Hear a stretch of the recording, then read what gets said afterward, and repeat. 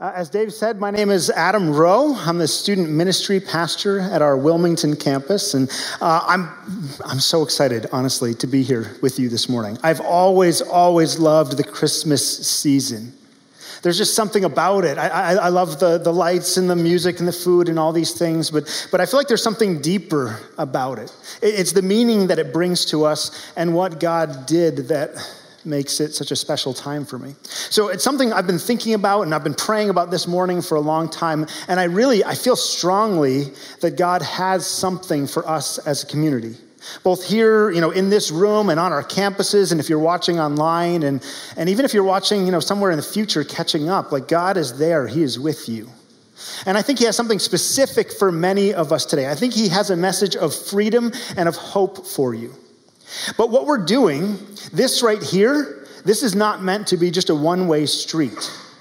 We don't come to church and then just hear people play music and listen to people speak. We are the church. Amen? Amen. We're meant to do this together as a family. We worship by lifting all of our voices together to our God. We worship by how we love one another, how we take care of each other, how we welcome each other, how we write our name tags and learn each other's names together. We worship when we open the scriptures and we read through them. And then we worship as we, as a community, open those scriptures in this moment and wrestle with them together. So my hope for you this morning and my challenge for you this morning is I'm going to invite just a little bit of participation. I'm going to pray for us in just a moment and ask that the Holy Spirit would be here and that he would speak to us. And as I do, if you feel like you are here and you're hoping that God will speak to you, you're hoping that you'll hear something, that we will discover something together, I'm just going to ask that you stand.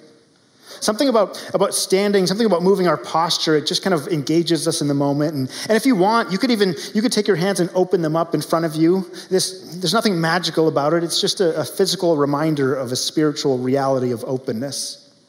And then if you want to go this far, which a number of you just did, if you hear something in my prayer or you hear something throughout the message that you agree with or that you say, yes, Lord, yes, respond.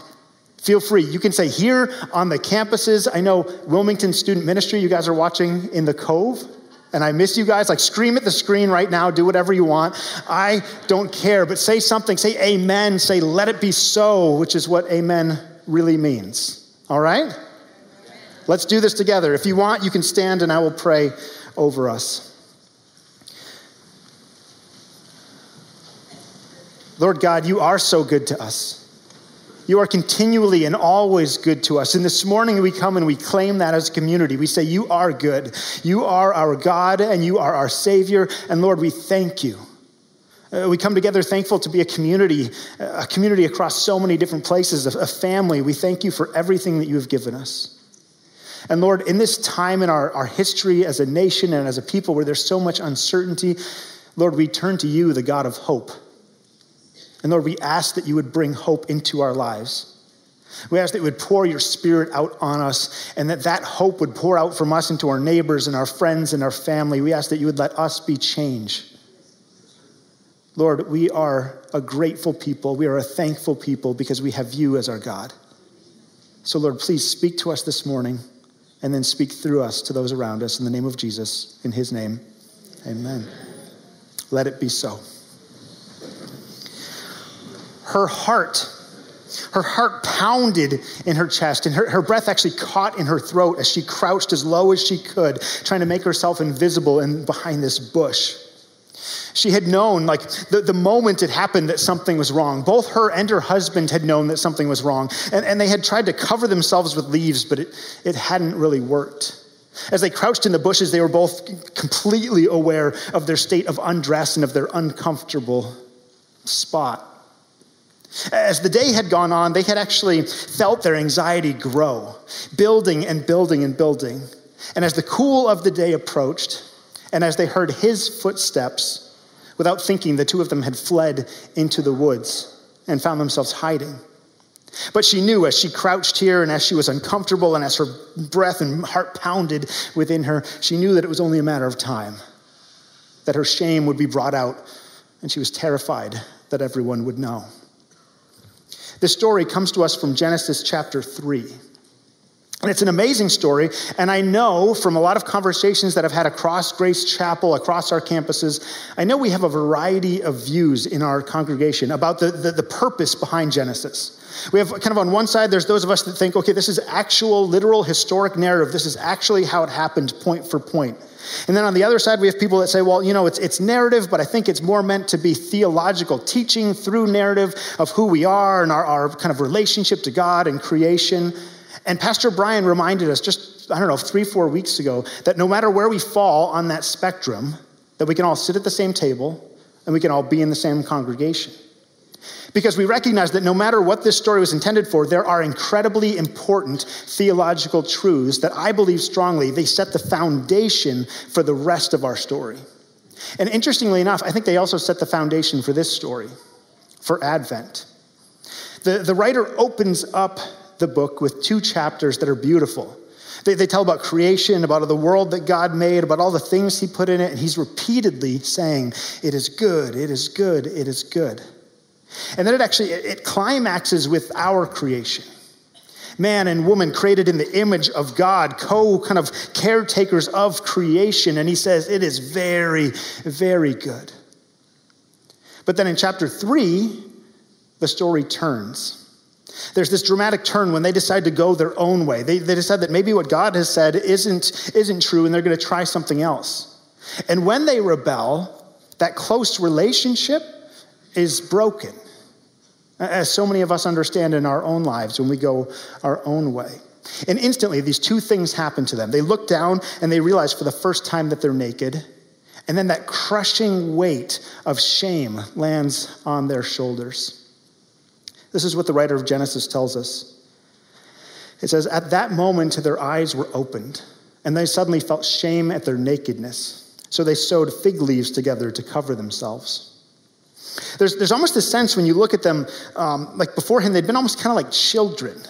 And by that, I don't mean intellectually or emotionally. I just mean, my son, he's 1.5 years, and his favorite way to be dressed is naked. Right? Any other parents were like if he tries to kick me when I'm putting on pants, and he's always fighting to try to take his shirt off, and if you let him run around in the diaper, he will pull the diaper off, and then he will run screaming through the house, and I'm like, no, don't pee on anything. Right? He would walk in here. He would walk right down that aisle. He wouldn't care. He has no shame yet. And I know as a father that there's a moment coming where he will experience shame for the first time. And I'm doing everything I can to avoid it. I'm desperate to avoid it, but I know that it's going to happen because it happens to every one of us. This is kind of what's happening in this story. I mean, imagine for a moment, you're an adult. We kind of build up to this as kids. We figured out this and that. But imagine for an adult, you've never experienced shame in your entire life, and then it hits you all at once. What do you think you would do? I would probably do exactly what they did. I would probably run and hide. And this is what it says. When the cool evening breezes were blowing, the man and his wife heard the Lord God walking about in the garden. So they hid from the Lord God among the trees. And what follows is this fascinating discussion between God and his shame-ridden children. The writer of Genesis tells it like this. Then the Lord God called to them and he said, "Where are you?" He, this is Adam, replied, "I heard you walking in the garden, and so I hid. I was afraid because I was naked." And so God kind of has this leading question here. Who told you you were naked, he said. Have you eaten from the tree whose fruit I commanded you not to eat?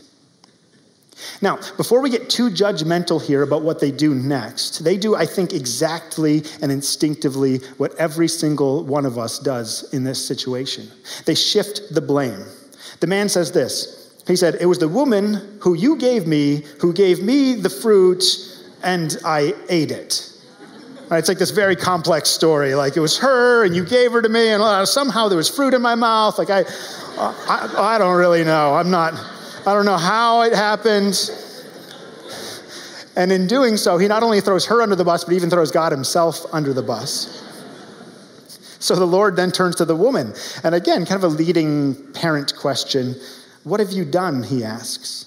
And she does the same thing. She shifts the blame. She says, the serpent deceived me, and that's why I ate it.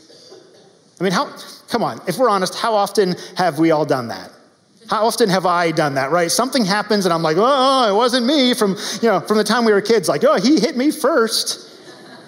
And as we get to be adults, we get better at it. We instinctively kind of start working and shifting. We push the blame and we think if I can just, nobody has to know. If I can just fix this thing in myself before anybody finds out, it'll be okay. And yet often we fail at it. But what's fascinating here is when God responds, he doesn't respond in anger. Watch what he does. He actually, interestingly enough, he curses the serpent for deceiving them. And then a little bit later on in the story, he actually curses the ground and he says it's going to be a lot harder. But when he turns to his son and his daughter, to Adam and Eve, he speaks of consequences and then he speaks of hope. I've been thinking about this theme all week long. And it reminded me of something that just a couple months ago, back in October, in a moment of chaos in our house with guests coming over and food coming out of the oven and dogs running around and children and all of that, our son Truman climbed up into a chair, reached up onto the dinner table and pulled a hot cup of tea off and into his lap. And it was miserable. He burnt part of his thigh, he burnt part of his hand, and we had to, take him in and get him seen. And luckily, my wife has a cousin who's a pediatric nurse who just, God and God's plan was there that day with us. And over the next weeks and months, we had to take care of this. We had to wrap it. We had to put ointment on it. We had to change it regularly. We had to do all of these things. And none of this process for him was fun, and none of it was painless. But as a father, I didn't look at him and say, listen, this is your fault. What were you thinking doing this, right? No, but I was honest, right? I had to say, listen, buddy, I promise we're going to get this over as quickly as we can. But we have to do this thing. It's going to be a little uncomfortable. I understand that, but it's better. You're going to heal. We have to do this thing. And this is what God is doing here. He's doing the same thing. He's saying, guess what? Life is going to be difficult. There are consequences to our actions. But then he immediately speaks of hope. We don't have time to break down this entire chapter this morning, but I want to point out one kind of critical piece. It comes from Genesis 3:15. And right in front of Adam and Eve, with them standing here, God is speaking to the serpent so that they can overhear. And this is what he says. I will cause hostility between you and the woman, and between your offspring and her offspring. He will strike your head. He's speaking to the serpent. He will strike your head, and you will strike his heel. There's a different translation. The NIV actually says this. He will crush your head, and you will strike his heel. So let me ask you a question. What situation out there can you imagine where somebody gets their foot hurt and their head hurt at the same time? Either there's somebody's trying to headbutt you in the foot, right? Or somebody's getting kicked in the head. So this is a serious thing that God is saying. He's saying right in front of Adam and Eve to the serpent, he's saying someone is coming. I am promising you this, and you will get to hurt him, but he will crush you. It's this moment of beautiful promise, of hope and restoration before he even speaks of consequence. It's what's referred to, we'll put it up on the screen here, it's called the proto-evangelium, the very first kind of promise. Say this to your friend, it just sounds good. Say somebody next to you, proto-evangelium. Don't you just feel smarter? Proto-evangelium. It's not a word I've used very often before today. So it's this first hint, the first hint in Scripture that God is going to do something, that he's going to move this story forward. This first hint of this promise and reassurance of hope and salvation. And it's a promise that we desperately needed. Because from this point on, the story just goes downhill fast. There's deceit, there's murder, there's all sorts of horrible things that happen. There's this flood, there's this breaking apart of people groups at Babel. And then this man appears, this man named Abraham. And God kind of picks him. God says, you are going to be my guy. And through you and through your descendants, I will bless the whole world. And Abraham does. He has all of these kids and all of these descendants, and they raise up kind of into this whole nation, but eventually they find themselves in slavery in Egypt. And so God raises up this other rescuer, this guy named Moses, this guy that doesn't even want the job. And God kind of says, like, here you go, which is what he does to a lot of us. He says, I've got something important for you. And so he raises up Moses. And he sends Moses in. And through all these miracles and all this incredible stuff, he frees the people. And they find themselves wandering the desert for 40 years before they finally enter the promised land and find where they're going. But the people, they forget God. They forget him all the time, which is kind of how I still am today. They forget him and they find themselves like following other gods and doing other things. And they find themselves repeatedly conquered by other nations. And so God raises up all of these people. We call them judges. And each judge comes in and he fixes it. He rescues them and he brings them to this kind of new place of independence and hope. And then when they die, the people kind of cycle back in. It was probably my favorite book in the Bible growing up as a young boy, because it's like all swords and fighting and awesome stuff. It's an awesome book. Boys, go read it. Anybody, go read it. But it's a cycle where they just constantly are like being raised up and then falling again. So God tries something different. The people ask for kings. And so he raises up kings, and the kings are supposed to be his voice. They're supposed to protect the people. They're supposed to lead them into righteousness. And some of them do, but a lot of them don't. And all through this process, he's been raising up these other people. They're called prophets. And these prophets speak with God's voice to the people.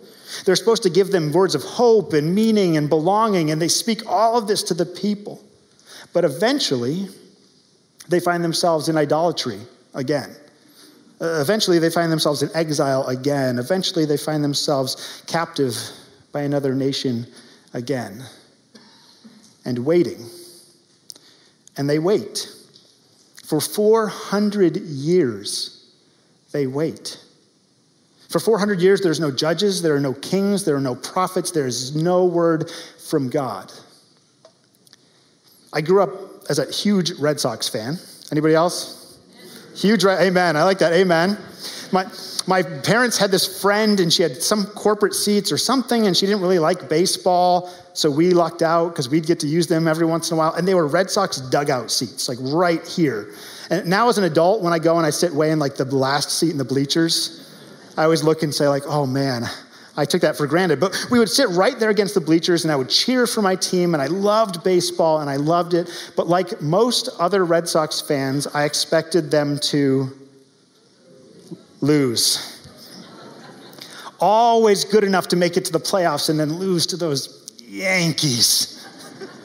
Right? After 86 years, we'd come to expect it. And in 2003, October, I was a senior in college, and I remember so clearly, I was so excited, like this was the year we were going to do it. It was game 7 against the Yankees. It was like poetic justice. And we knocked Roger Clemens out in the 4th inning, and we had the game at hand. And then at the very end, who hit the home run? Anybody remember? Aaron Boone.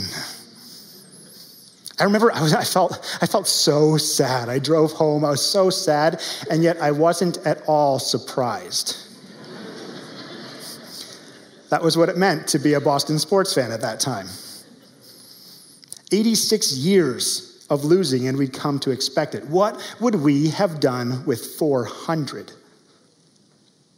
And for 400 years, there's no word from God. There's no prophets. There are no judges. There are no kings. There is no word from God. The people just wait. And there's silence.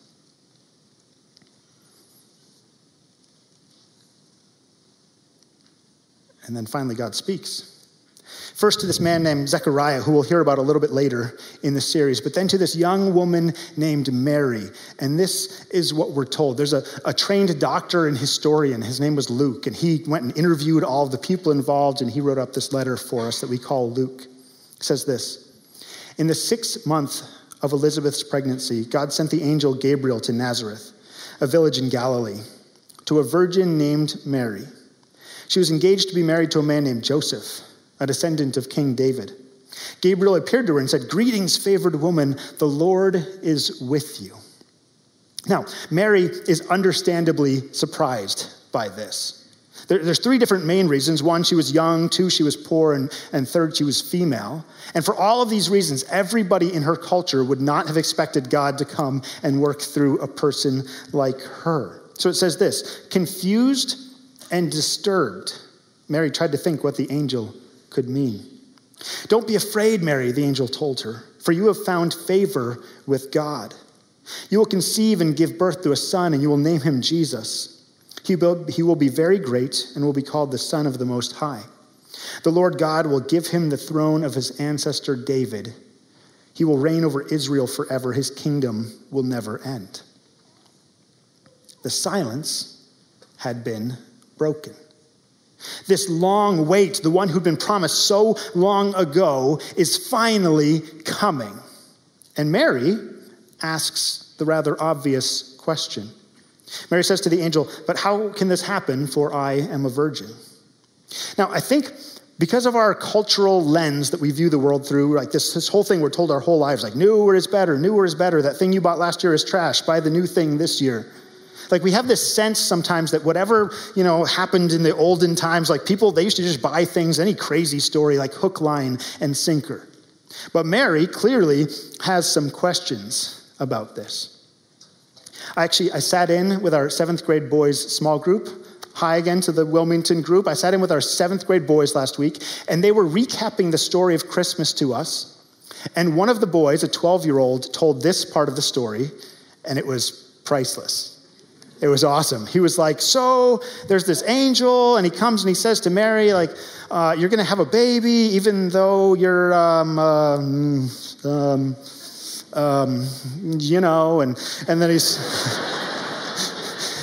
then he's like, and then Mary's like, well, how can this be since I'm he's like looking at his friends for help and nobody will look at him,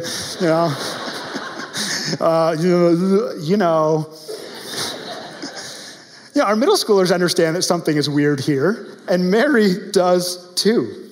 So she says, how can this happen? And the angel just says this, the Holy Spirit will come upon you, and the power of the Most High will overshadow you. So the baby born will be holy. He'll be called the Son of God. What's more, your cousin Elizabeth has become pregnant in her old age.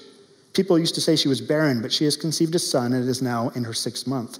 And then he says this beautiful line that I want us to catch. For the word of God will never fail.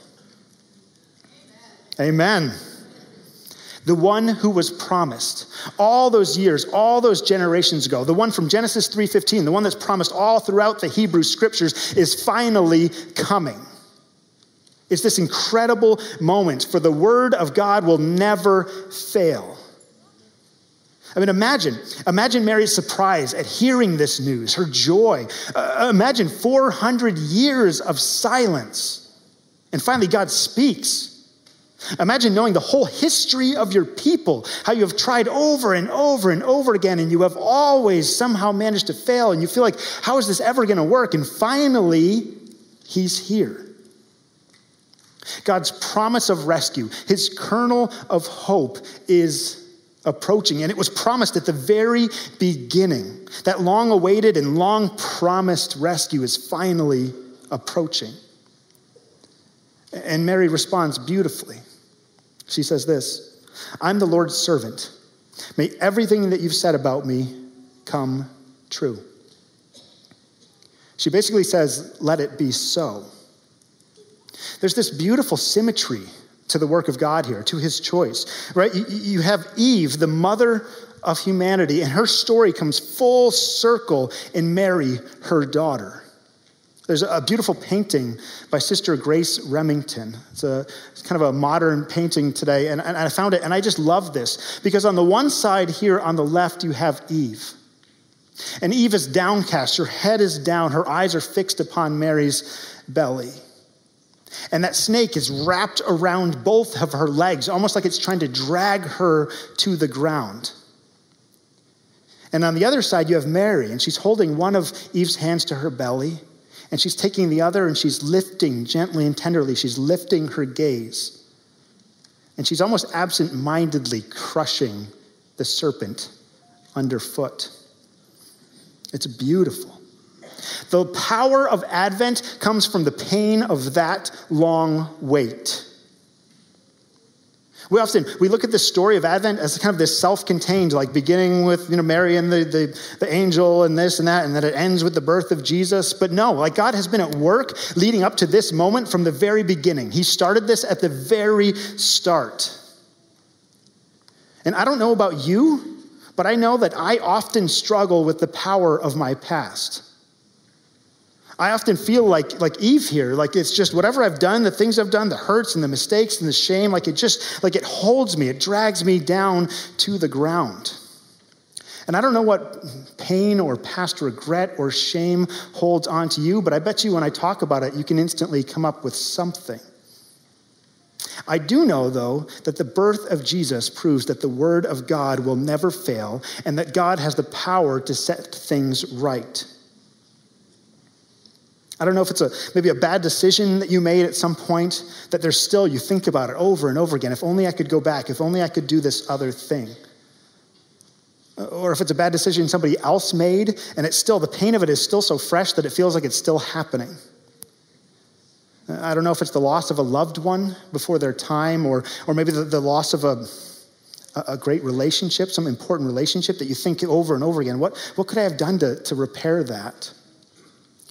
I don't know if you've just walked away from God and somehow you were drawn back in here today and you're wondering if he would ever speak to you again. The story of Advent is the story of God's incredible faithfulness to us as his people, proved in miraculous fashion. It doesn't take away our hurts. It doesn't take away what happened in the past, but what it does is it introduces us to Jesus.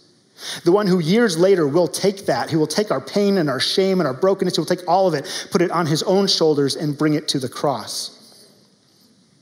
A man who repeatedly throughout his whole life came alongside broken and shame-filled people and lifted their gaze and spoke to them of a better and a brighter future with him. So here's my challenge to you this morning. I think we as a people, we need to look back into our past and we need to ask God, where were you at work? In the midst of the pain, in the midst of the brokenness, in the midst, where were you at work? Because I promise you, he's been at work like he has been at work in this whole story so far. And as he highlights things, let's take note of them. Let's make monuments in our lives to them. I love the line from Come Thou Fount of Every Blessing. It says this. It says, here I raise my Ebenezer. Hither by thy help I've come. This line, it comes from 1 Samuel, the book of 1 Samuel, chapter 7, verse 12. The Lord had given them his great victory, and it says this. Samuel took a stone and named it Ebenezer, saying, thus far the Lord has helped us. I would always sing that line as a kid, right? And I'd wonder what it means. I knew Ebenezer Scrooge. I wasn't quite sure. It sounded nice. But it just means stone of help. Right? He set up a stone of help, like a place where when people came by, they would say, at this place and at this time, God helped us. God was there. He rescued us. I mean, we do this thing all the time. And we still need Ebenezers in our own life today because I have a tendency to forget. My dad brought this home to me a number of years ago. At this point, I was an intern at a church and I was going to seminary and I was making intern money and paying seminary money. So don't balance out too well. And I'd just been through just one of the hardest years at that point in my life. All sorts of crazy stuff had happened. And then my car died, died, wasn't coming back to life. And it felt like I'd a kick in the gut. And I remember I was living in a friend's home who'd had to move. This was 2008, so the home was getting foreclosed on. It was just a crazy, crazy situation. And I remember thinking to God, I don't even know what to do. I don't know how to get to class or work or anything. And all I could do was really pray about it. And before that sounds overly spiritual, I think it was more fatalistic. But I was I'm just going to have to pray about this thing. So I made my way to my seminary class. Somebody brought me, and our professor would always ask, if we had any prayer requests. And so I said, I told the story, and I had them pray about the car, and I expected not much. And at the break, somebody comes up to me, and he says, hey, so my wife and I just bought a new car, and we gave our old car to our daughter, and her old car is now our ranch car. And, if you can get it to pass smog, this was in California, you can have it. And I remember I was shocked, absolutely, like jaw on the floor, didn't know what to say. And before you get overly impressed, it was a 1986 Ford Bronco 2. Isn't that the most beautiful car you've ever seen?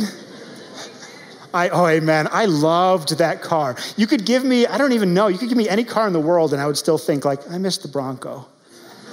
I loved that car. It was just so special to me. And when I first got it, this is the honest truth. No heat, which in California is like whatever, but no AC in the summer. That's pretty horrible. I learned to park in the shade and take showers when I got home.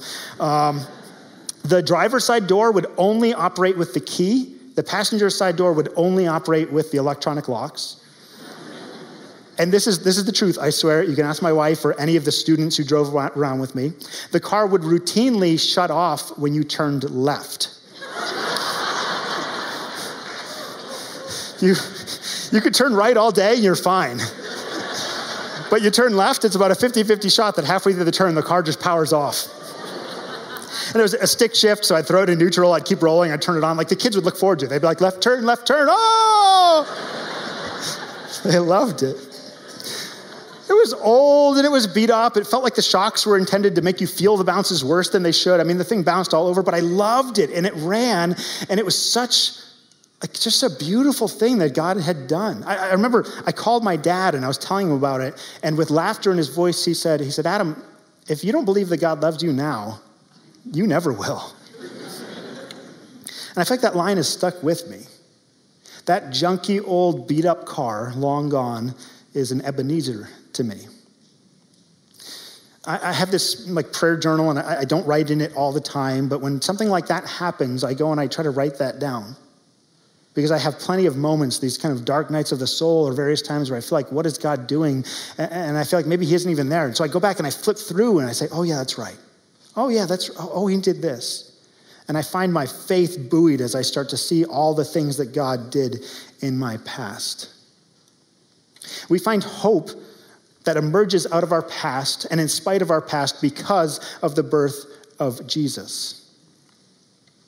God promised that he would send the Savior, and 2,000 years ago, he did. He has proved his faithfulness over and over and over, and if he was so faithful in the past, then he will be faithful in our present, and he will also be faithful in our future. Amen? And I don't know what you're carrying. I know you know it, and I know God knows it, and he knows that you're here. I don't know what you're carrying this day, what is weighing you down, what is wrapped around your leg, but God knows it, and he is in the business of setting you free from it. He knew you would be here today. He knew you would be sitting in your campus. He knew you would be watching at home. He knew, and he is ready for you. Our God is an amazing God, and we would love to introduce you to the one who can free you from that. His name is Jesus. And his birth changed everything, and it changed my life, and it can change yours. When we look into our past, we find that the God of hope is already at work in it before we ever knew. Because the word of God will never fail. Amen? Amen? Let's pray together. Lord God, I want to say thank you.